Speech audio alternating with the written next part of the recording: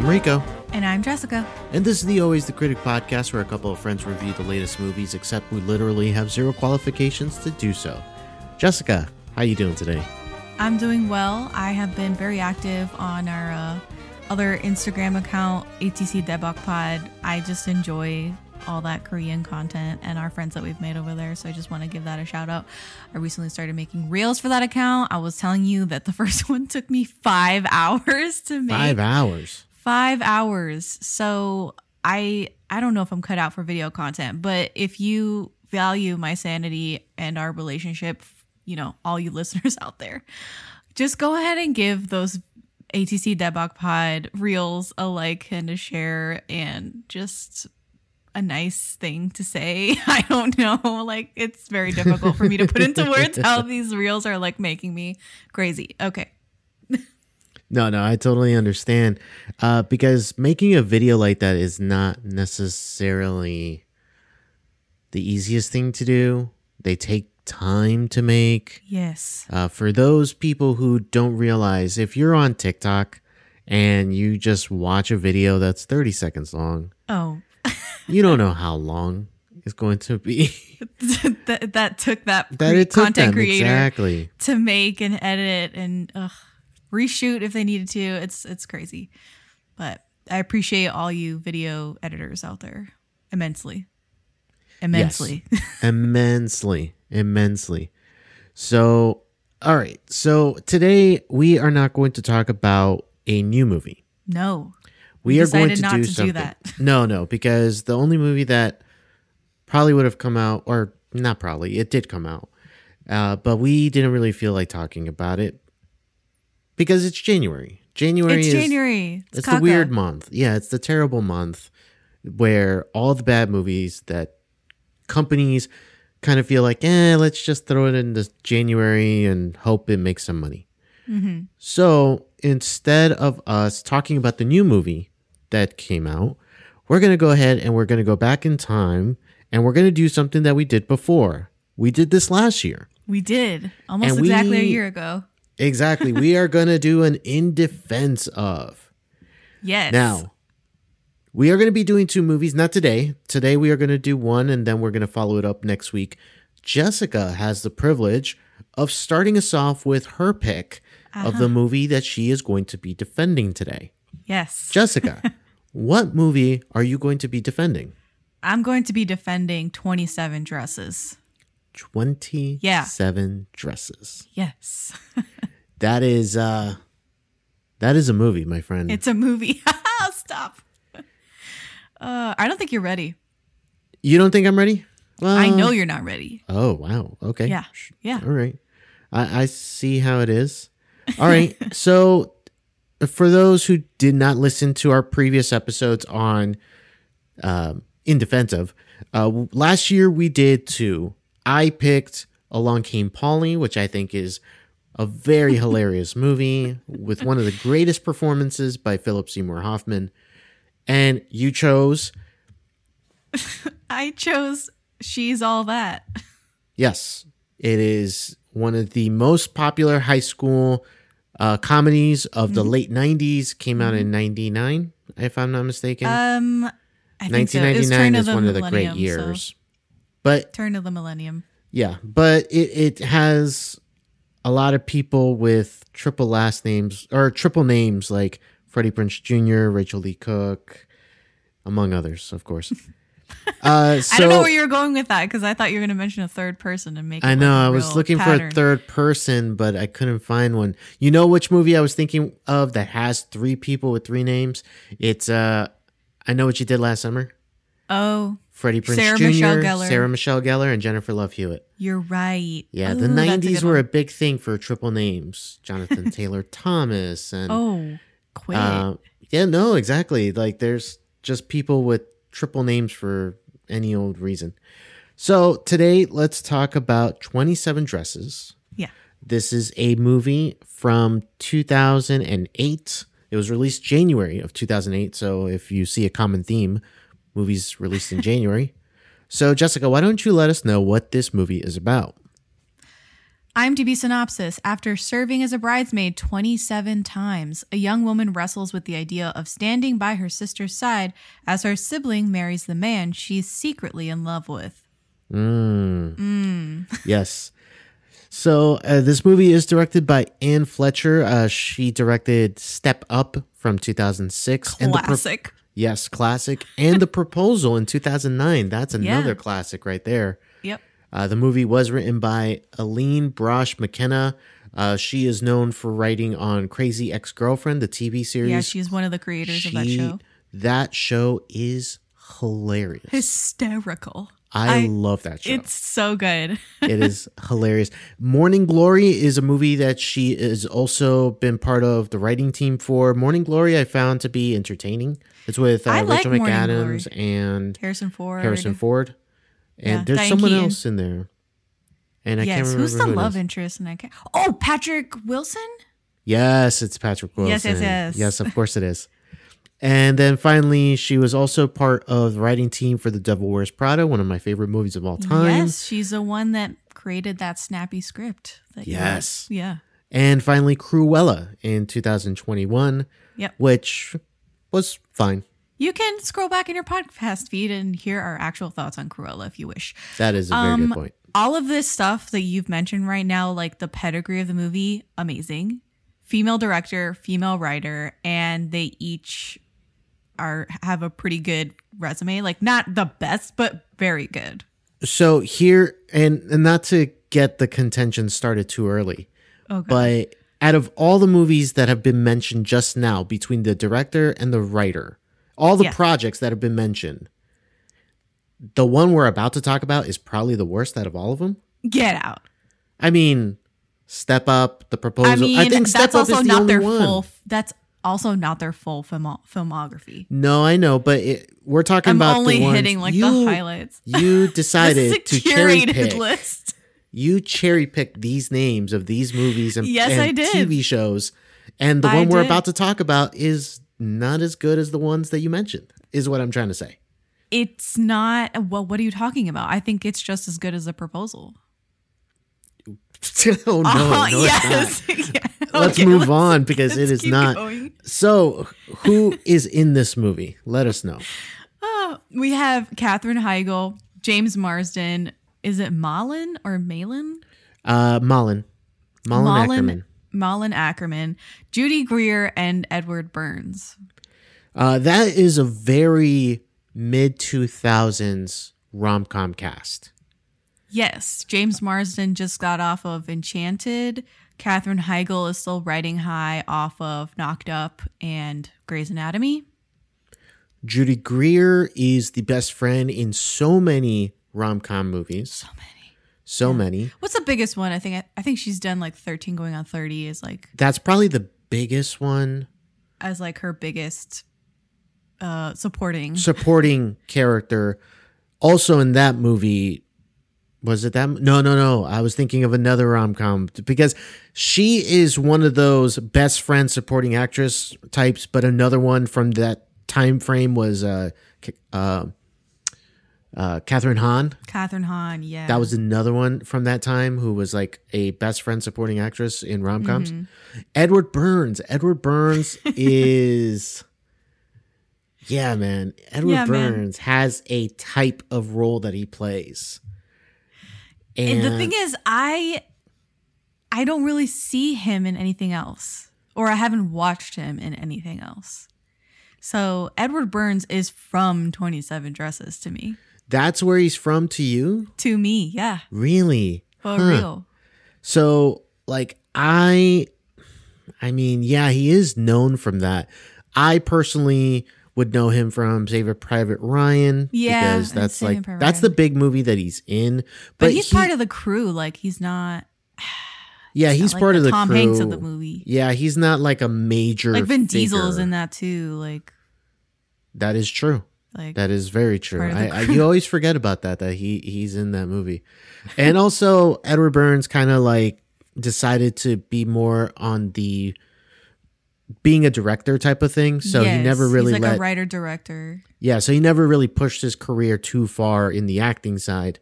So Evidently. Yeah, we spent a lot of time on Edward Burns. Okay, so the movie itself won a People's Choice Award for Favorite Movie Comedy. And it won a Teen Choice Award for Choice Movie Chick Flick. Yes, it did.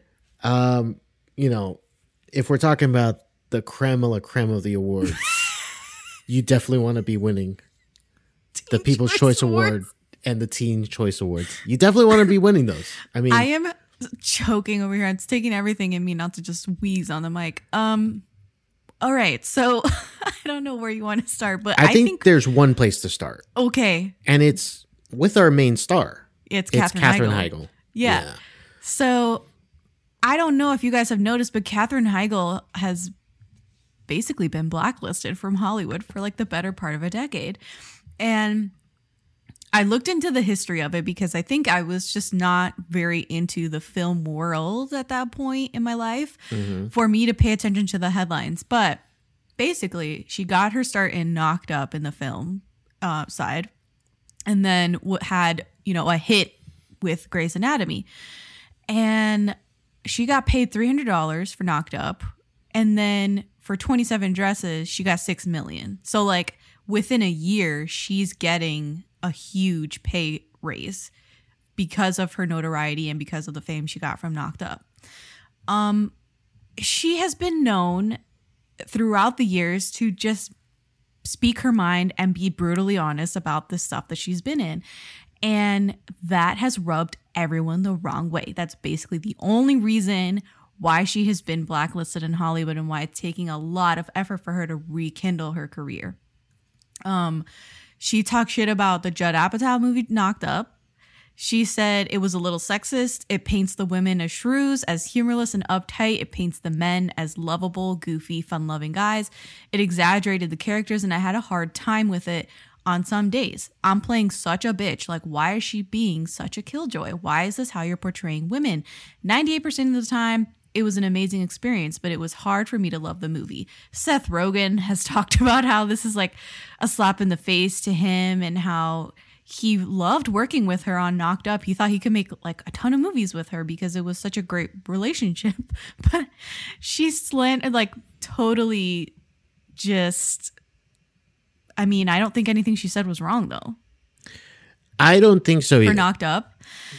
She went after Shonda Rhimes indirectly because she was asked about it back in 2008. She did a Vanity Fair profile and they asked her about her character, you know, Izzy Stevens on Grey's Anatomy. She said it was a ratings ploy, like what they had been doing, I guess, that season.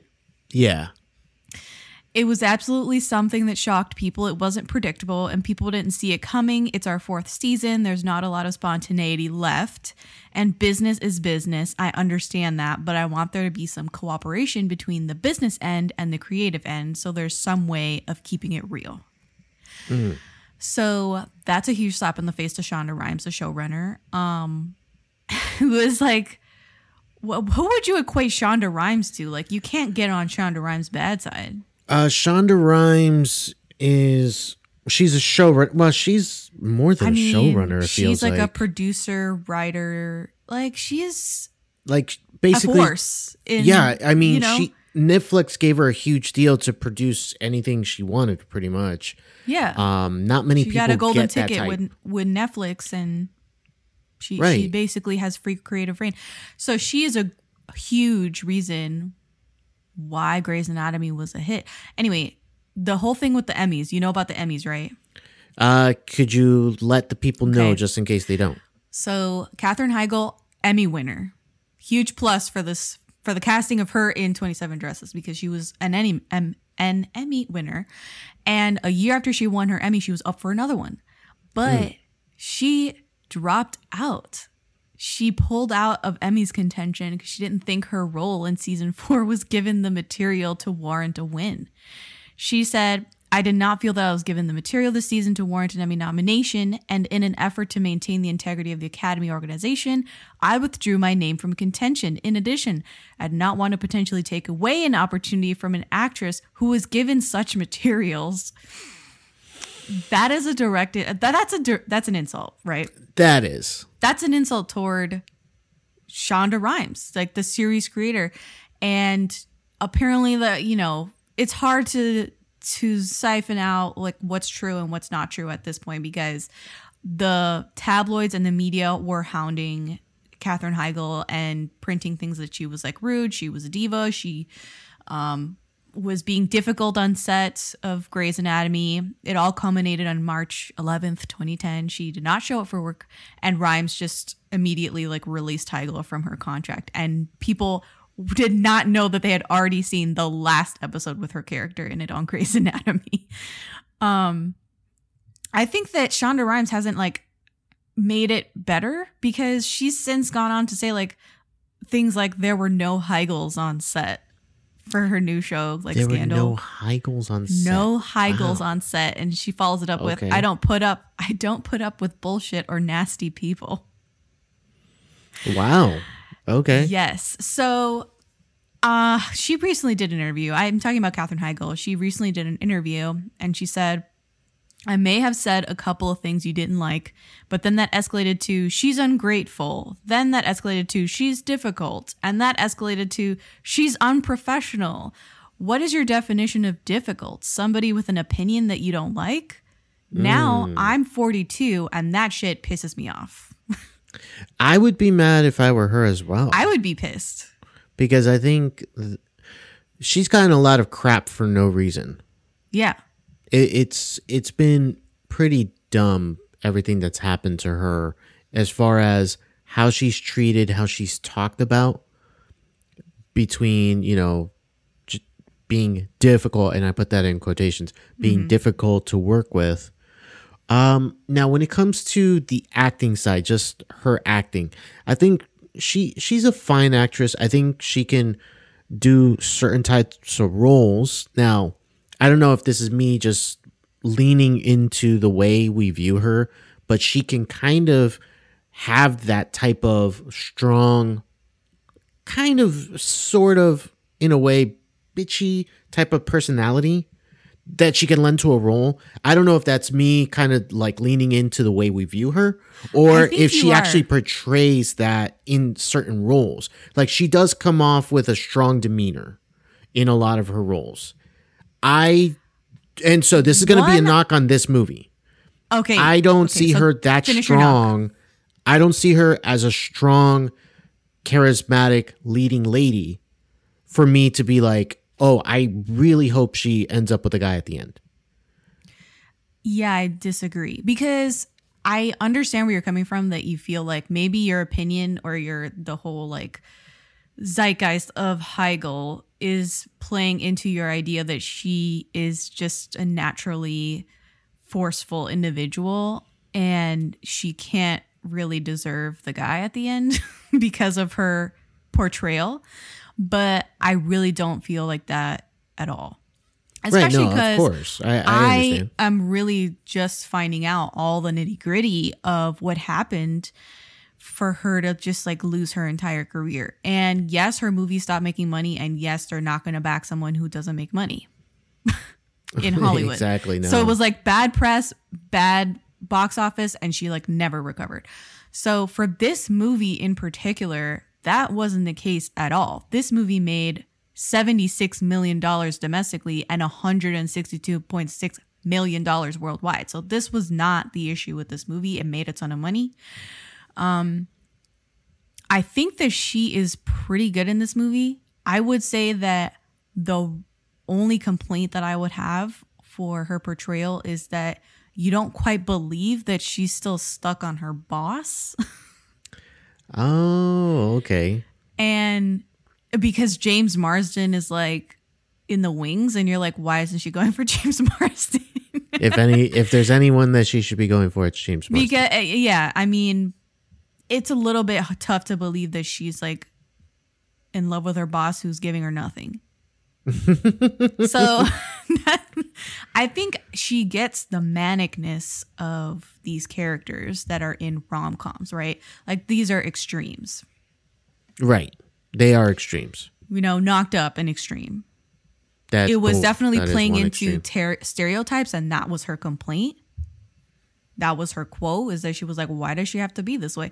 But it is an extreme. It's a rom-com, and that was like actually just like an adult comedy. Not much rom in there. But this 27 Dresses, I support her. I like this character. I think that I find her a little bit more relatable, where she's like, I have a crush on this dude, but I like admire him more than anything. Mm-hmm. Like that's relatable to me. And I like Katherine Heigl in so much as she's also like drop dead gorgeous Okay. to me. And like, how do I put this? She is always a bridesmaid, but like she has to look bad in these dresses, right? She doesn't look bad at all in any of these dresses. Like the dresses are goofy, all 27 of them. But Katherine Heigl, like they had a tough job to make craft dresses that look bad on Katherine Heigl. Right. All right, so I don't know if you want to start with some of these reviews, or I can, because last time we quoted some reviews that came out in 2008. Wow. That is a long time. Yeah. Reviews that came out whenever that movie came out. Right, when the movie came out. Yeah. So I can read a couple. You can read a couple, of course. So I'll start off with the good old New York Times. Okay. So the New York Times says, for ease of reference, let's call the one the heroine ends up with the right wrong guy, and the one she rejects the wrong right guy. In the case of 27 Dresses, the right wrong guy is James Marsden, who recently played the wrong right guy in Enchanted, while the wrong right guy is Edward Burns, who gets to be the right wrong guy mostly in movies he writes and directs himself. Exactly what I mentioned. Exactly what I mentioned. So I like that one because Edward Burns is catching stray bullets for some reason. He really is. Like in movies that he directs for himself. That's pretty much the only reason why I put that one in there, because I don't think we disagree like with what they said. No, I don't, because I will think, I don't think that James Marsden is a very good leading guy.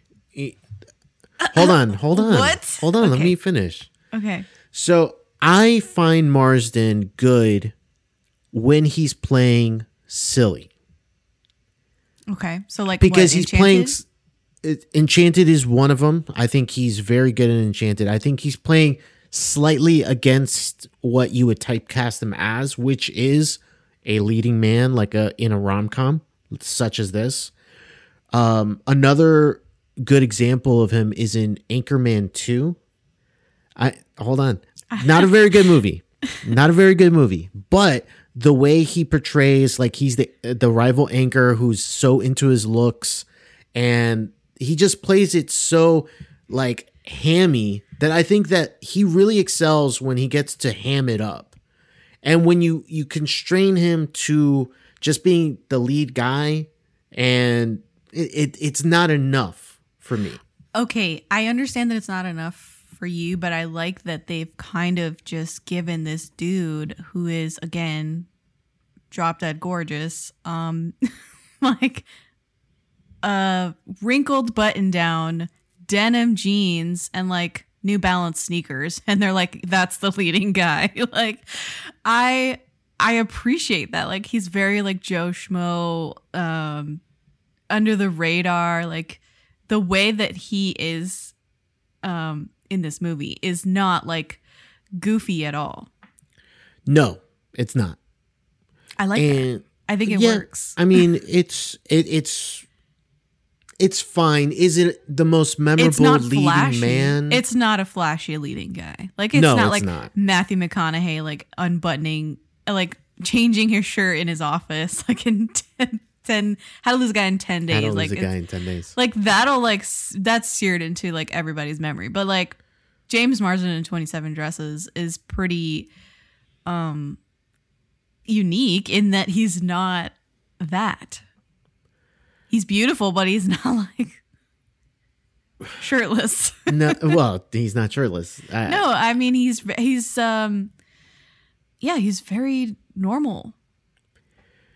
Okay, so here's the one thing that I will say about that. That my biggest criticism, and we could talk about it maybe more in depth in a little bit because there's more things that we could talk about. But your lead actor and your lead actress, for me, do not feel super captivating. Okay. I think they're very good-looking people, but their personalities, I don't think quite mesh together in the roles. So I don't buy them too strongly there. Okay. And then, like, when it comes to acting, they're both doing fine performances, but I can't sit here and say, oh, like an all-time moment happened in this movie that I can remember later on. Like, there's moments in rom-coms, and it doesn't have to be the entire movie, but moments where you think back and like, oh, that happened in this movie. And it's very memorable, whether it's a cheesy line or whether it's like a very loving moment between two characters. I just don't really remember too much. So you have two arguments here. One is Good that point. They don't really neither one jive. of them is super. Well, yeah, neither one of them jive together because of their personalities. Okay, so here's why I disagree with that. Is that on this watch, I especially found myself referring back to When Harry Met Sally, especially during their cab ride together at the beginning of the movie, where they have completely different ideologies concerning marriage. Like, that's a major disagreement between them, where he's like, I hate marriage. What's the point? It's like, you know, legal slavery. And she's like, what are you talking about? So he doesn't believe in it and she does. And it reminded me completely of the men and women cannot be friends in When Harry Met Sally. They are two halves of the same coin, right? Right. So there goes that argument. The second argument was that there are no like grand set pieces in this movie. Like, if you think 13 Going on 30, like the thriller sequence is one. If you think How to Lose a Guy in 10 Days, like, you know, there's a bunch in there. There's a bunch in there. For this movie, I would say that there's two. One is the intro sequence where she's going back and forth between the two weddings and she's changing in the cab. I love that whole thing. Okay. I think that's pretty memorable. I love like how it closes out because obviously they meet and they're in the same cab. And the cab driver's the same the whole night. Mm-hmm. And she had told him, the cab driver, before, like, oh, I'll give you $300 for the whole night if you drive me around the whole night. Except you lose $20 every time you look in the rear view because I'm changing back here. At the end of the whole thing. So, like, that's the beginning of the cab rides. At the end, she's getting out and she goes, here's $140. You know what you did. Like, I love that whole thing. And then the second set piece that I remember is, of course, the Benny and the Jets sequence, which is really good. That's really funny. Okay, they're fine sequences. They're fine. I think the first one probably a little bit more memorable to me, slightly.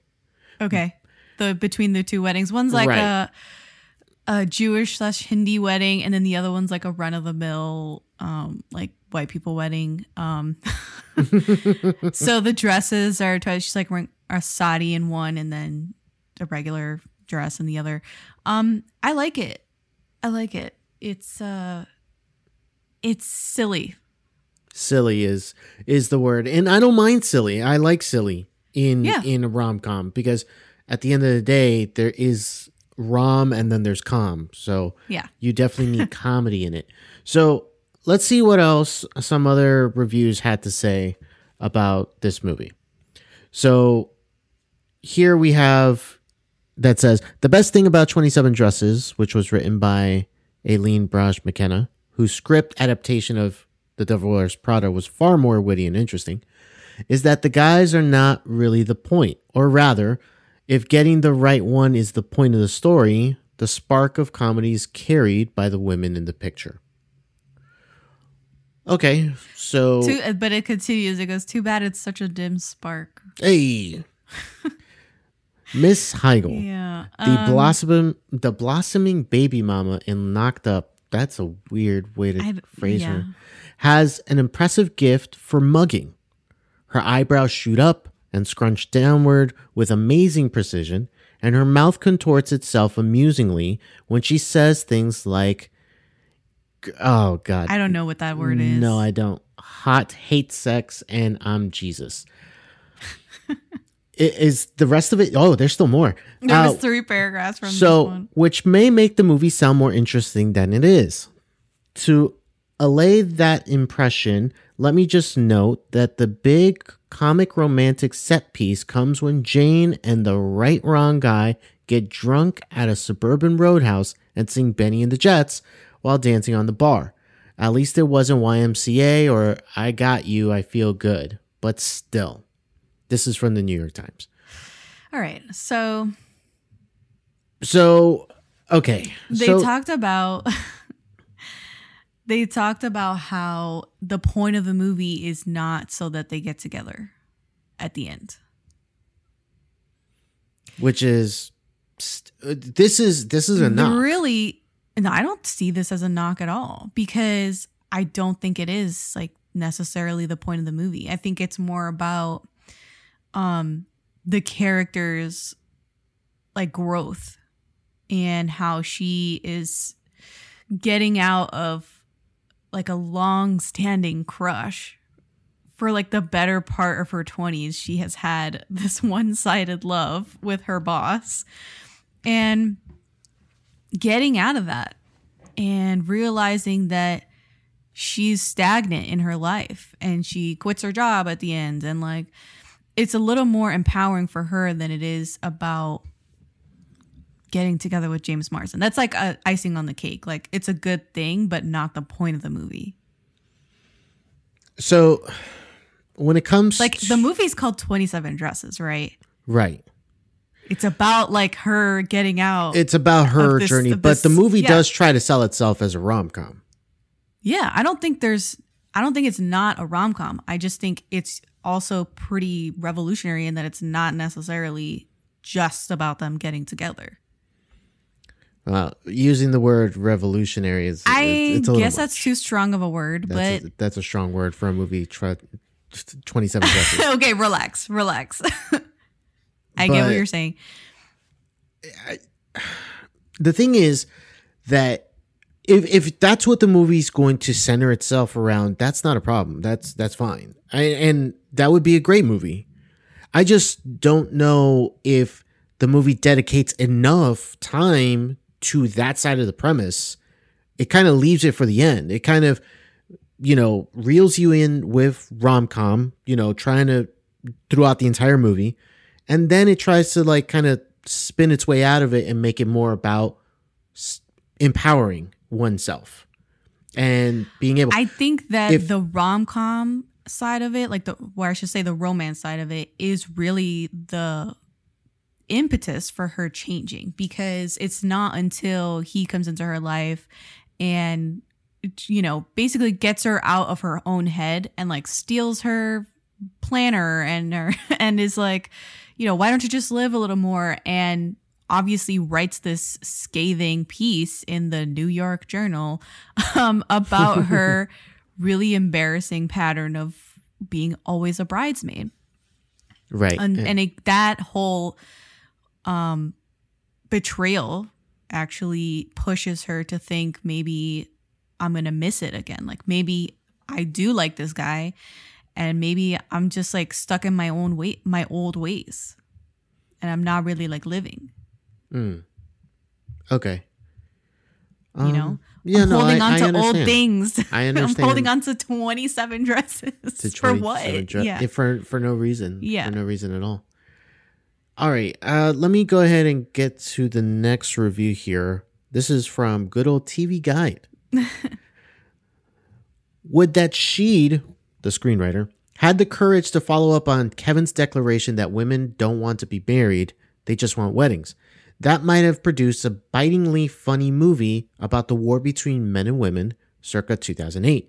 Instead, 27 Dresses wallows in lazy sentiment and cheap sentimentality, reaching its nadir in the scene in which Kevin and Jane drunkenly bond over mangling the lyrics to Elton John's Benny and the Jets in a blue-collar bar. So this is 2 reviews in a row that mention about that scene. And yeah, they're shitting on that scene. They're shitting on the scene. I don't understand that. It's because they're watching a rom-com. I don't think it's I guess it's not as endearing as maybe some other types of scenes from other rom-coms who kind of have like something similar happen where 2 characters are having fun. Like, okay, here's a great example. The difference between this and Cameron Diaz singing in My Best Friend's Wedding. Like, these 2 are drunken, so, a mess, having fun. Mm-hmm. And over here, Kimmy is a nervous wreck, singing off tune karaoke. Right. The difference is that one of them is very endearing, and it allows you to kind of not only sympathize for the character, but actually root for the character. Whereas this is a culmination of not really much going in the relationship. So here's the thing. I disagree with that as well. So I think that this is definitely endearing, and I think that it pushes the characters together. So like on both fronts, I think that this is like necessary for them because, it takes them getting drunk and like sloppy for them to realize, for her to realize, oh, she thinks he's sexy. Like that was like a funny point because she like lets it loose and he's like, you think I'm sexy? And she like tries to backtrack and he's like, no, it's already out there. And then they have fun. Like the whole point of her the whole growth of her character is that she's super uptight. She has everything under control. She has everything planned out, literally has a planner that she loses. He steals it. And in this moment, nothing is planned. Everything goes wrong. And she lets loose and they bond over like weird things. Like, what was a weird thing he's like, what is your favorite part of the wedding? And she says, my favorite part is looking at the groom instead of looking at the bride when the bride enters.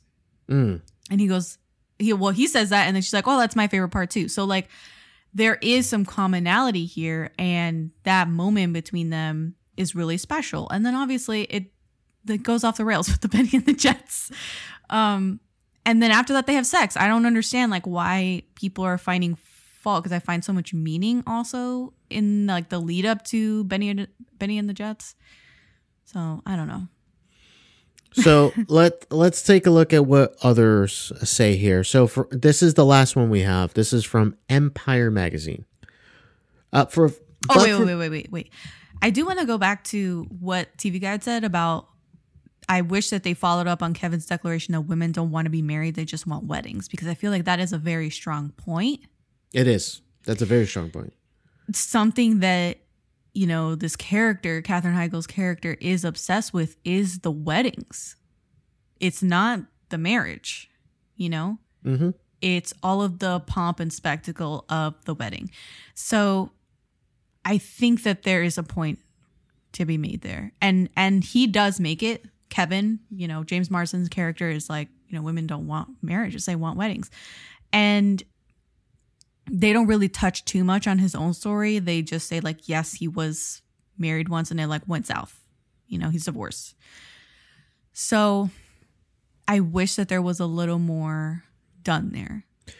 I think it would have brought an interesting dynamic into the movie because to challenge her more on that. Exactly. Think about the premise of one of the greatest ever in When Harry Met Sally. Like the main premise is, can a man and a woman be friends? Right. And the movie follows throughout the movie. The thesis is like continually like explored. Yeah. Whether it's from the point of Meg Ryan's character or Billy Crystal's character, the getting too dangerously close to the line of crossing over past friends or going too far away. So the movie is constantly tugging and pulling at it where, you know, if this movie would have done, maybe it doesn't even have to do like all of that. Like if it would have challenged the main character in that way, it doesn't really challenge the main character in that way. Right. Or something that could have done something similar to like a full-on challenge is in the end she doesn't have a wedding. Right. That They could just have go been straight to the marriage.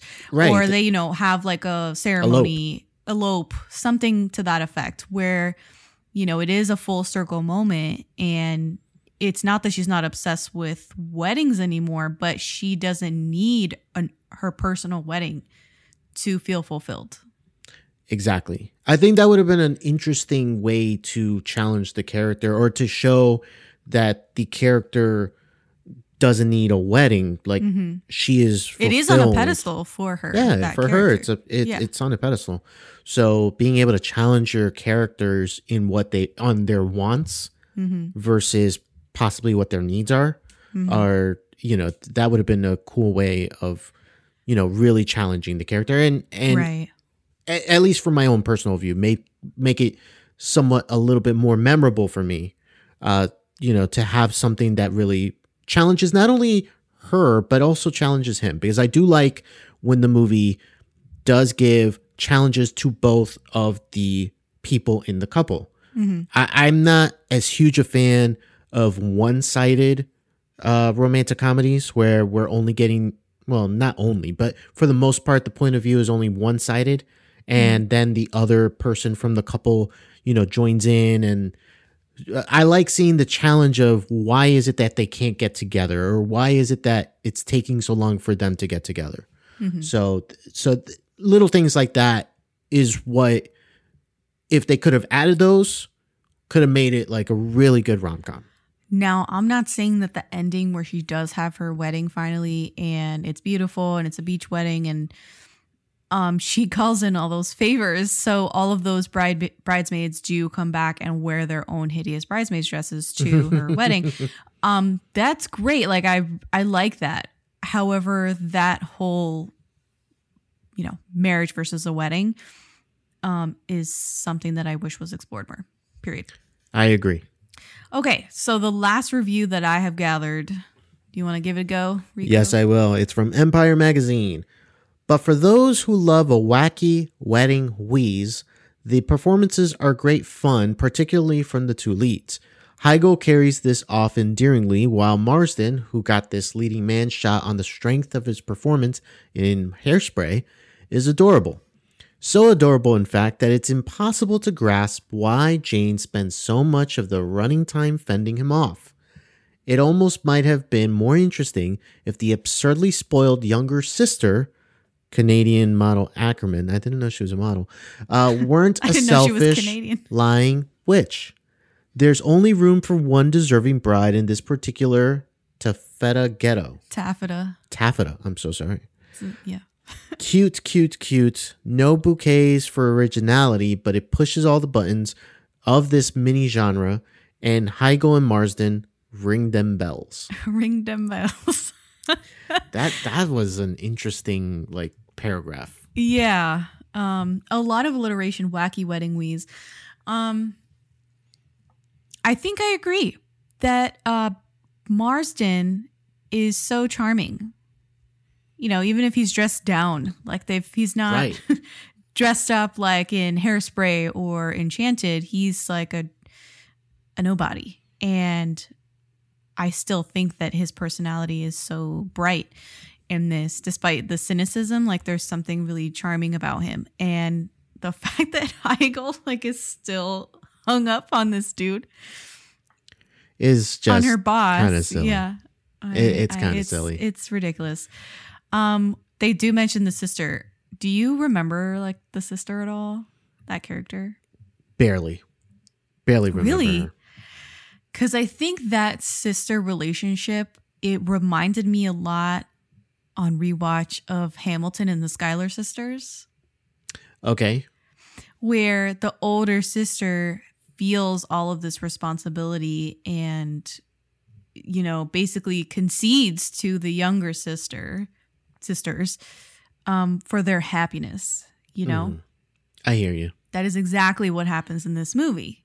Yes. And it takes all of the runtime for her to basically stand up to her sister and not let her have her way. And in this case, having her way is getting married to her boss, the love of her life.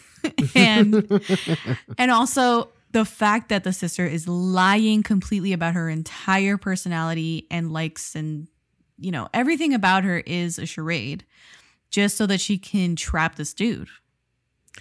Yeah. That's so it's also like she gets her comeuppance at the end of the movie. Right. She does get her comeuppance.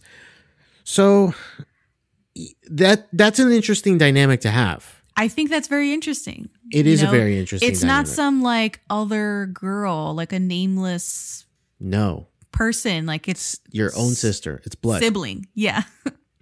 So yeah, that makes it interesting because that there's kind of almost like this rule among sisters or just siblings in general.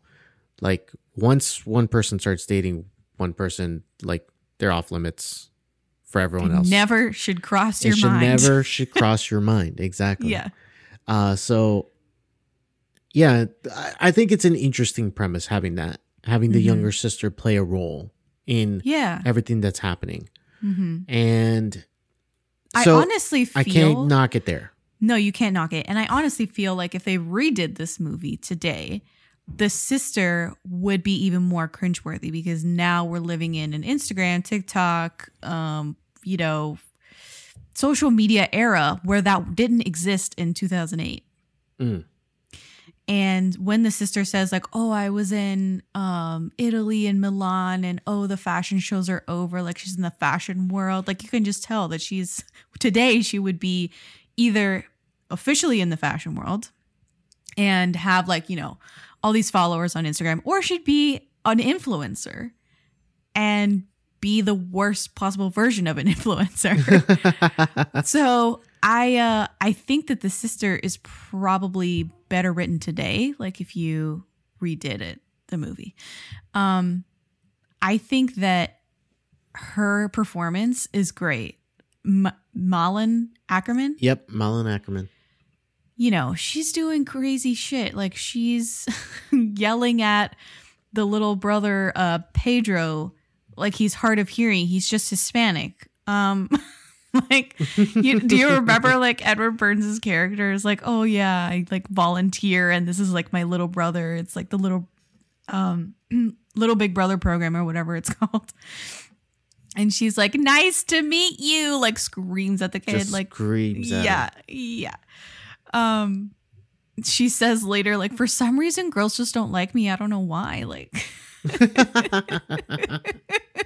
this is after she said, I don't know why. That was after she said she didn't have many girlfriends and that she wanted Judy Greer's character to walk in her wedding because she's really pretty and can pull off a strapless dress. Like, oh, like everything about her is like, oh my God. You want somebody you don't know to walk in your wedding just because they're pretty and they can pull off the dress you want? Oh God, it's such a problem. Yeah, pretty much. I think that the OST on this is fire. Really? Oh yeah. Okay. No. There were needle drops like, MJ is on there. Michael Bublé was on there. Valerie by Amy Winehouse. Who Knows by Natasha Bedingfield. Be Here Now by Ray LaMontagne. Like a Star by Corinne Bailey Ray. Like, there's some what are all these songs? Good tracks on this song. Good tracks. Yes, good stuff. So you cannot knock that at all. Yeah, that's a fire soundtrack. It is. Not a lie. Here, I'll throw you a bone. So he works for the New York Journal. And he said at some point his boss says that the wedding and lifestyle section pays for the whole paper. What a because of the ads and stuff. Sure. I was like, what? No, that is not right at all. I thought that was hysterical. I don't think this is necessarily a knock on the whole movie, but it is a nitpick. So the apartment that she has, Katherine Heigl's apartment in this movie, amazing, beautiful, large. It's a giant, gorgeous New York apartment fit for any rom-com. The sister walks in and calls it tiny and cute. Yeah, again, the unrealistic way that they portray real estate in movies just continues to rear its head around. It is always hilarious to me how they do it, but it's so dumb sometimes. The sister walks into like that bar where they're having some party. Yeah. Like a work party. Mm-hmm. And she's wearing like her meet cute dress. And it looks like a mini version of the yellow How to Lose a Guy in 10 Days dress. Ah, yes. Like it like swoops down in the back. The swoop down in the back. Yeah, but it's like a mini dress. Like it's they a just mini, shortened yeah. it. But I couldn't get out of my mind. And How to Lose a Guy in 10 Days is 2003, so it's firmly after the success of that movie. So I know they were looking at it. I fully believe that they took inspiration from the How to Lose a Guy in 10 Days. And obviously she's blonde as well. It's just like, ugh, it all comes together. It all comes together. I like this line when, not Kevin, Edward Burns' character goes to propose to Tess, that character, the name Tess as well. Like, oh God. So not a great, it always reminds me of Ocean's 11 because that's Julia Roberts' name, Tess. Always reminds me of it. Right. Always. Well, so he goes to propose, but he forgot his wallet. So Jane shows up, Katherine Heigl's character, with his wallet. And like the whole thing starts going, like the band starts playing, the tapestry falls, like the Will You Marry Me tapestry. And he cops out and goes, no, guys, she's not the one. You're just like, oh my God, it's too on the nose. I love it. It's very on the nose. It's heartbreaking because she's like, it's like shocked and devastated at the same time. Yep. Let's talk about Judy Greer. Oh. Judy Greer is a major plus for this movie. Yes, totally agree. Judy Greer is there ever a time where you can feel like she's a bad part of anything? I don't think she is. No. Ever. Only adds salt to the earth. Yeah. She's incredible. Incredible. I love when she shows up in the movie and like she looks a mess and she's pissed in the bridesmaid's dress. Mm-hmm. Her hair's like up in like a messy bun. And Heigl just looks at her, gives her a look, and she goes, "What? The bitch said up. It's up." And listen, like this movie hits different when you've been a bridesmaid a few times. And I felt that in my bones. I felt that line. I felt everything about Judy Greer's character, especially when it came to like weddings. Like, what's the point? Like, why am I here? Like bridesmaids don't really do anything. No. In this day and age, really do anything. There's nothing to do. So she shows up and she's like, "Well, I'm here to get laid." Hey. Yeah, I like her character. I think that she's fun, and even if she's stereotypical, like, oh yeah, she's just like the best friend character who's with loose morals, like, you know, sleeps around, like whatever. I like her. I think she's fun. And when they're taking that yoga class and Katherine Heigl's like telling her all the I was gonna say cheese, but like I don't know if y'all know cheese is short for chisme in Spanish, like gossip. So here, I'll translate it for you guys. Like when she's giving her all the tea in the yoga class, she's talking super loud and she calls the sister a whore really loudly in the class. And the teacher like bangs a gong to shut them up. She just goes like, "Namaste." After calling the sister a whore. Yeah, she's just like, "Namaste."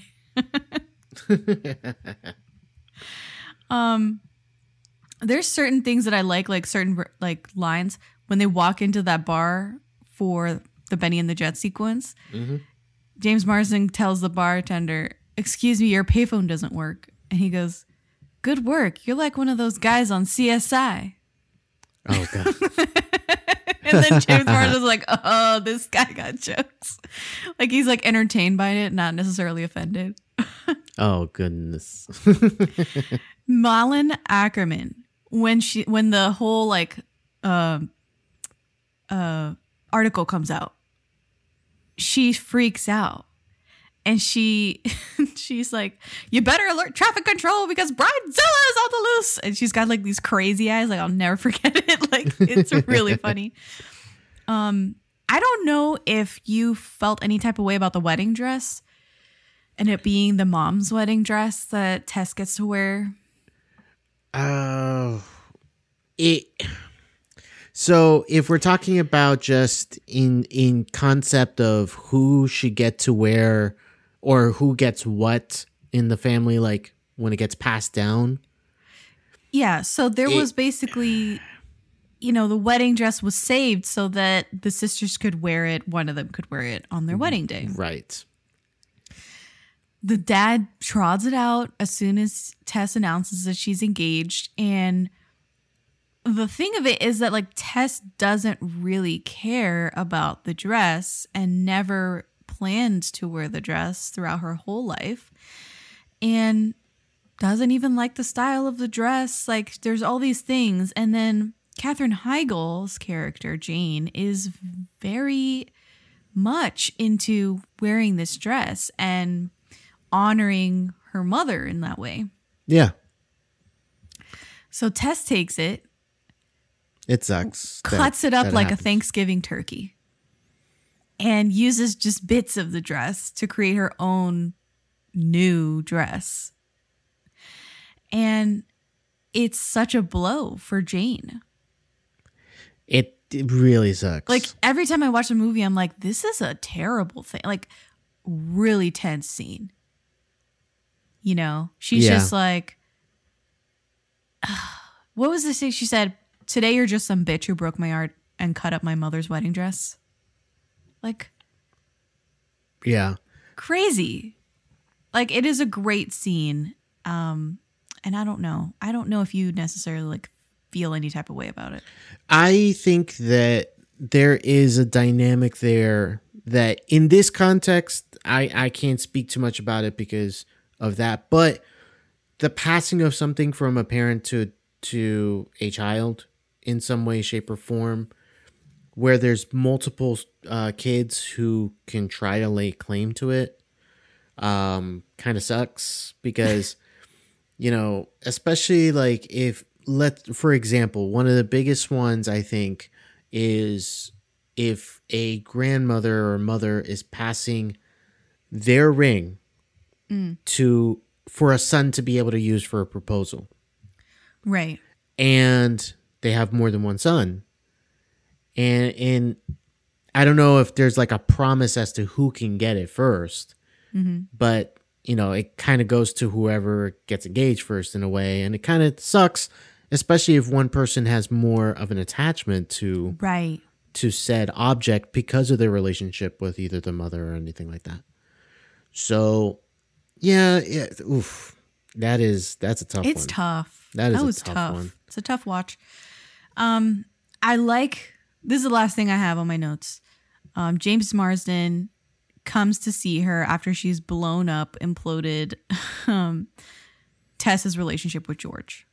They have that whole reveal where she did a slideshow of them and she like totally broke the news that like Tess is lying about everything.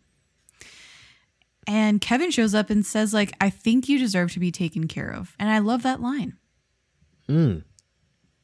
That's not a bad line. I love that line. I love that he tries to basically like improve her life one last time, even if she doesn't like go to him. Like he gives her a BlackBerry and he's already loaded it with like all of her stuff, all of her appointments. And it's just like very thoughtful.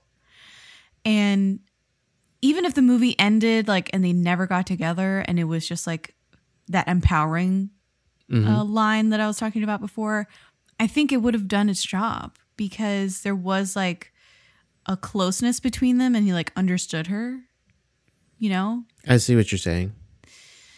So I liked it.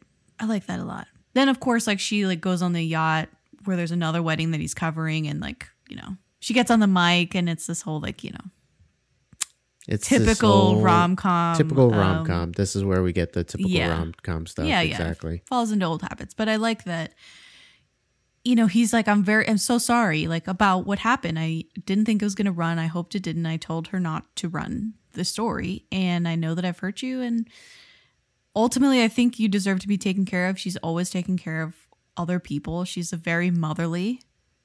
And, he's like, he doesn't explicitly say this, but like, I can take care of you, right? Mm-hmm. I will take care of you. I'm willing to do that. That's what he means. So it is nice. It's good. It's nice. It's nice. All right. So we've gotten here to the end. We've kind of discussed this. I will say that you defended the movie way better than I could knock it down, only because I wasn't really. I'm only choosing movies that I'm really passionate about. Last year was She's the Man. That's another one that we should do. No, She's All That. Yes, and 2 different 27 movies. Dresses. I'm not saying it's a favorite, but I am pretty passionate that it's getting a bad rap. I can tell you that the Rotten Tomatoes score just doesn't reflect like what it really is. Yeah, that is a pretty low score. When I, came into this movie, I didn't really come into it looking to, bat it down. You know what I'm saying? I wasn't. I think the movie, it's fine. Is it one of my favorite rom-coms? No. But again, I've seen worse. And yes, there's I've worse seen out much worse than this. Oh my gosh. So, I think it can be enjoyable in moments. There's a couple of things that I wish it did more, but, at the end of the day, it's still an enjoyable one. So I didn't come in really looking to knock it down too hard. All right. And I think with that, I think we could go ahead and say that we are done, or you're done of your In Defense of 27 Dresses. This has been In Defense of 27 Dresses. Check it out if you are so inclined. I know that right now it's on HBO. Yes, it is. Yeah, it is on HBO right now. So yeah, check it out. Why not? It's January.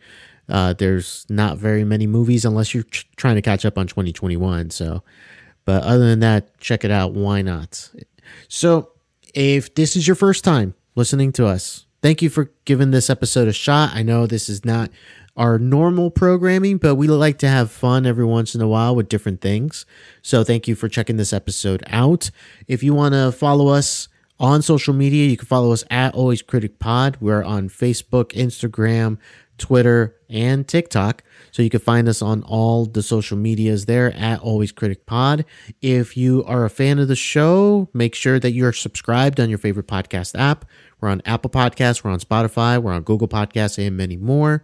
Leave us a 5-star review, not only on Apple Podcasts, but also on Spotify. You can now rate and review shows there. Go ahead and rate and review us there. 5 stars goes a long way for us.